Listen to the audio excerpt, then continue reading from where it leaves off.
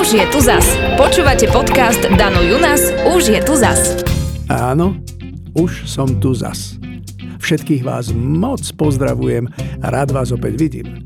Vždy ma udivoval rozdiel medzi ľavým a pravým semeníkom. Napríklad sa mi zdalo, že jedno má úplne inú teplotu ako to druhé. Keď som si sadol na stoličku tak, aby jedno bolo na stoličke a druhé voľne viselo, zistil som, že počase malo každé inú teplotu. Zvykol som takto sedieť pri práci, no občas mi bolo z toho trocha zima, až som prišiel na to, prečo. Natoľko ma to zaujalo, že som začal potom pátrať. A zistil som skvelé informácie. Vynaliezaví ľudia uskutočnili niekoľko analýz, ako zistiť čo najviac informácií a zahájili viacero experimentov.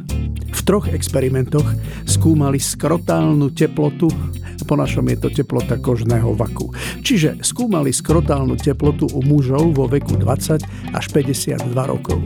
Každé 2 minúty merali teplotu sondami pripojenými k zberačom údajov. V prvom experimente bolo 8 mužov podrobených 4 po sebe nasledujúcim pozíciám tela po dobu 15 minút, ale najskôr nahý a potom oblečený.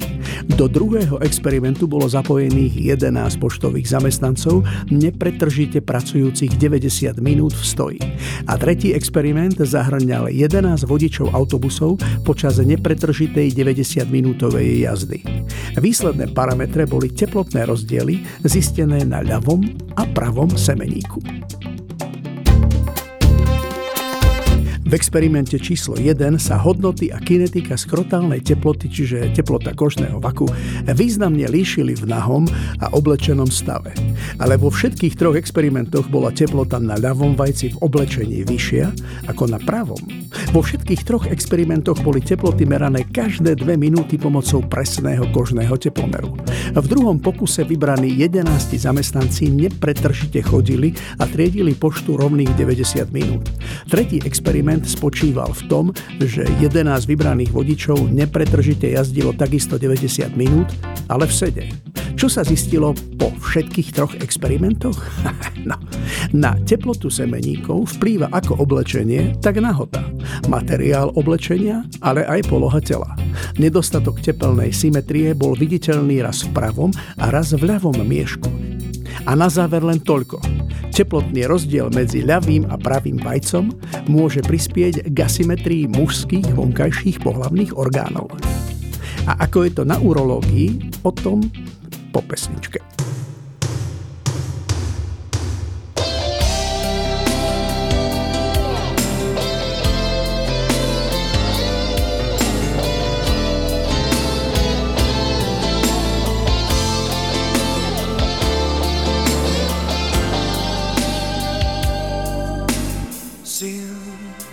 A song of love to show that I wanna live in your sweet love. Sail away to open sea, our hearts we can explore. We would need nothing more.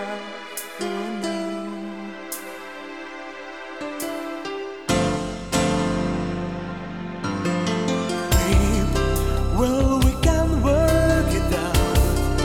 You'll see, have no fear. That's the way it's gonna be. Just the two of us, it's real. Take my hand and you will know there's a new world for us all. Whoa.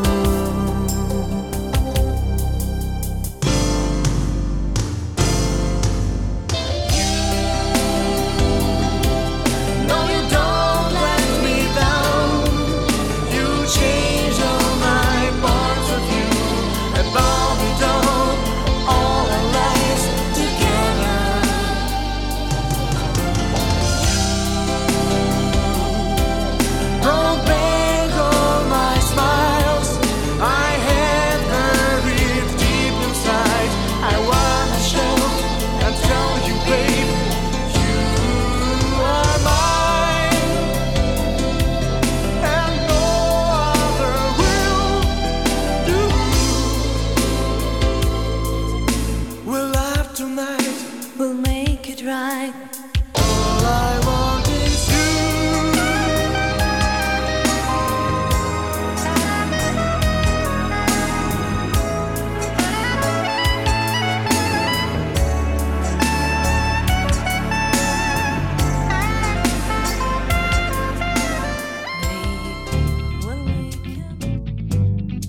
Všimli ste si, koľko vtipov koluje o vyšetrovaní ženských intímnych partií? A na druhej strane, ako málo sa píše o záležitostiach urologických, teda do určitej miery rídzo-mužských? A to aj napriek tomu, že lekári sa neoficiálne delia na urológov a neurológov. A kde je tá rovnoprávnosť? Rád sa s vami podelím o niekoľko zážitkov, aby pomyselné misky váh boli vyrovnané. Ženy si myslia, že najväčšia bolesť je pôrod. To ale preto, že ich nikdy nikto nekopol do guli. Tak to bol dosť blbý citát z mojej puberty, ale citlivosť témy vystihuje presne. Moja prvá spomienka na túto problematiku sa viaže k turnaju v zápasení. Bolo to niekedy v 7. 8. triede na základnej škole, kedy som sa začal zúčastňovať súťaží v tomto športe. Súťaž bola v plnom prúde a ja som zistil, že nemám suspenzor. Bez neho som nastúpiť nemohol. Bez plastovej ochrany v rozkroku hrozila diskvalifikácia. A to nehovorím, keby mi to niekto v zápale boja pri zápasení pricvikol, pristúpil a podobne. Následky by boli nedozierne. Viete, o čom hovorím, páni. Nož poslal som svojho tatina, aby mi túto pomôcku rýchlo zohnal. A skutočne suspenzor zohnal. Lenže pre atletov z látky. Ten sa používa preto, aby to nevykukovalo pri skoku do výšky a podobne. Prosím ťa, to je toho. Daj si tam vreckovku, tá ťa ochráni, povedal oco. No, to je jasné ako facka, že vreckovka v rozkroku nikdy nikoho pri bojových športoch neochráni. Dnes to viem s istotou.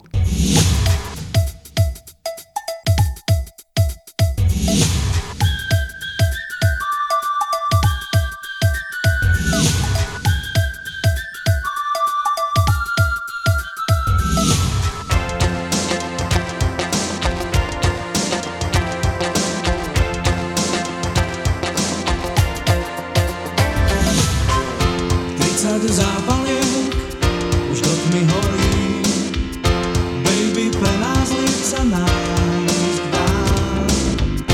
Keď som ráno sám, tak som chorý, posteľ prázdne miesto má pre tvoj smiech.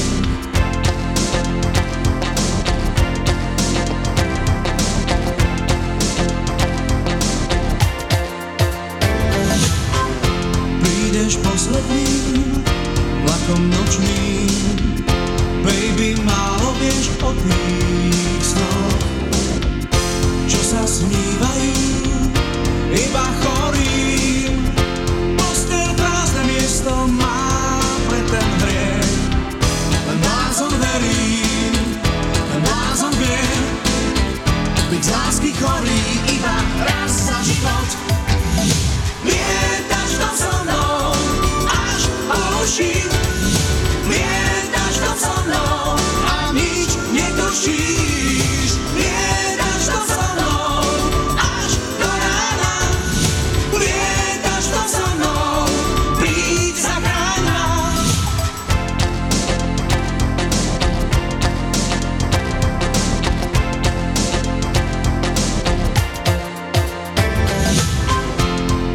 Zápaliek mi celkom stačí, baby, pre nás liek sa nájsť dá. Dávno neplatí, čo som ti sľúbil, vždy keď prídeš znova zblázniť sa chcem. Ten blázon verí, ten blázon vie, byť z lásky chorý iba raz za život.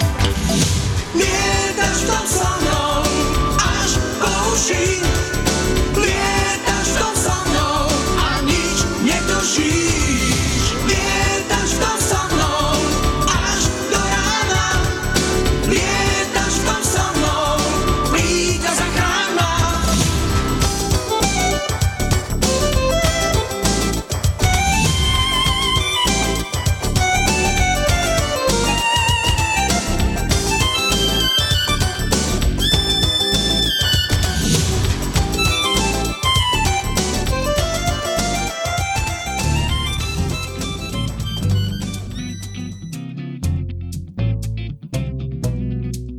Moja druhá spomienka sa viaže k praktickým cvičeniam z urológie. Pred pár rokmi som veľmi prechladol. Až tak, že som skončil na lôžku v nemocnici. Podotýkam, že už som nebol dieťa. A zrazu bolo v nemocničnej izbe plno a doktor vybral jednu medičku, aby mi zaviedla močovú cievku. No to snad nie, povedal som si v duchu. Čo budem pokusný králik? Pokračoval som v úvahe. Kolegyňa, povedal doktor, musíte penis napnúť a očistiť dezinfekciou na to určenou. Prosím, do toho. A v tom vošla vrchná sestra a pána doktora odvolala pre naliehavý telefonát. Ostal som sám s 3 medičkami. Zuzka, tak sa volala medička, na jej meno a pohľad nemožno zabudnúť, mala asi nereálnu predstavu, kam až sa dá niečo také napnúť. A poviem vám, bol som napnutý do maxima. Začínalo mi to pripomínať známe cvičenie. Teplo, čo? Snažil som sa zmierniť napätie. To veru, hej, povedala zahambene. Všetci sme mlčali. A Zuzka držala a stískala a minúty ubiehali a mne už vlastne nič nebolelo. Minúty ubiehali a spolužiačky šeptali no, pusť ho, alebo napni ho ešte viac. Zuzka zjavne zabudla, čo ovláda v ruke a vykročila bližšie k spolužiačkam, ale aj so mnou v ruke. Nuž, zjajkol som. Chudina bola v takom šoku, že mi to začala hladkať a ospravedlňovať sa. Bože, áno, tak to ešte chvíľku, prebehlo mi hlavou. V tom sa otvorili dvere, doktor zhodnotil situáciu a povedal: kolegyňa, ale vy ste mu ho nevydezinfikovali. Choďte radšej od toho. A vy, kolegyňka, poďte sem. Pozrel na ďalšiu z medičiek. Dajte si rukavice a dokončite to. A tentokrát aj s dezinfekciou. Nuž, lepší vrabec v hrsti ako holub na streche. A keď v hrsti, tak držať. Príjma je byť večer na terase spolu, pruhovanou slamkou nasávame kolu. Má 2 nežné oči, vhodné k farbe šminiek, hnedé ako kola, iba bez bubliniek. Pošepne mi ticho, že ma srdce bolí, iba neviem, či z nej, alebo z tej koly. Mlčky stiahne fľašu, hluchá k rečiam planým, účet rýchlo stúpa, môj tlak letí za ním. Láska, na prvý kok na jeden, dúšok do dna. Láska, a ten jej pohľad, to je zbraň bodná. Láska, vyrité heslo v stole, kola kole, oko nevykole. Tvrdý súboj zreníc, kto skôr koho zdolá. O chvíľu mi hrozí z toho ťažký kolaps. Zraky sa nám skrížia, ostré ako meče, bodnú a nám zo srdc čistá kola tečie. Láska, na prvý kok na jeden, dúšok do dna. Láska, a ten jej pohľad, to je zbraň bodná.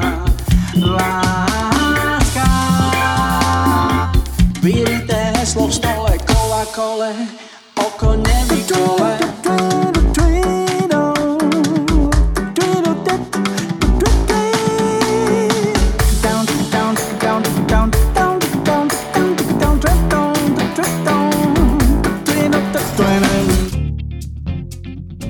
Keďže som hypochonder, ako som nedávno spomenul, nuž tak sa neustále pozorujem. O všetkom si čítam, čo má, aké príznaky. Dokonca keď má moja priateľka svoje dni, občas sa aj mne spustí krv z nosa. Áno, som pozoruhodne empatický, ale to je úplne iný príbeh. Vrátim sa späť k téme. Návšteva urológa. Bolelo ma vajce. Ľavé, ale len tak trocha. Prečítal som si, že sa tomu hovorí ťahavá bolesť a môže to predznamenávať vážne ochorenie. Okamžite som volal primárovi urológie, ktorý bol dobrý priateľ môjho otca. A ešte tu niečo riešim, ale vieš čo, príď radšej hneď. Viac mi nebolo treba. Preletel som mesto a pristal na urológii. Pán primár ma navigoval, aby som prišiel do posluchárne a tak som pošiel. V miestnosti sedeli vedľa seba 3 experti a 2 z nich jedli čo? Ruské vajce s majonézou. Tak už som tu, ostýchavo som povedal. Ale počkam radšej vonku. Nie, len poď ďalej, povedal s plnými ústami. Čo máš na srdci? Na srdci mám vajce. Po Pokúsil som sa o vtip. No tak ho ukáž. Tu? Ale tu je poslucháreň, môžu sem prísť cudzí ľudia. A čo myslíš? Na čo sme sa doteraz dívali? Stratil som reč a spustil nohavice na zem. Primár si utrel ruku od majonézy a stisol mi vajce. Bolí? Zreval som a aj slza mi vybehla. Tak trocha. Zaúpel som. Karle, bolí ho varle. Povedal okrídlenú vetu a na jeho miesto si sadol jeho kolega. Je to ešte väčší macher na semeníky ako ja, povedal primár. Kolega zvolil inú taktiku. Držiac šálku s kávou v jednej ruke, druhou mi potiahol vajce smerom k podlahe. Skoro som mu vyrazil kávu z ruky, ako som sa od bolesti predklonil. Zreval som ešte viac a už mi slzili obe oči. Ja ti nevím, Karle, ja ti nevím. Ale myslím, že by sa na to mal pozrieť ešte aj prednosta. Prosím, už nie, ja by som radšej... Nedopovedal som. Prednosta zvolil tlak oboch semeníkov naraz a rázne potiahol. Skoro som stratil vedomie od bolesti. No, orgán sa mi javí ako symetrický, asi zdravý jak ryba. Áno, teraz mám svoj orgán alebo orgány rozdrvené rovnomerne. Zhodnotil som svoj stav, ja. No povedzte. Má niekto také zážitky na gynekologickom vyšetrení?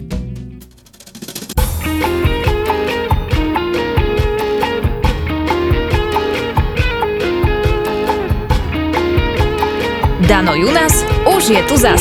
Počúvate podcast Dano Junas už je tu zas.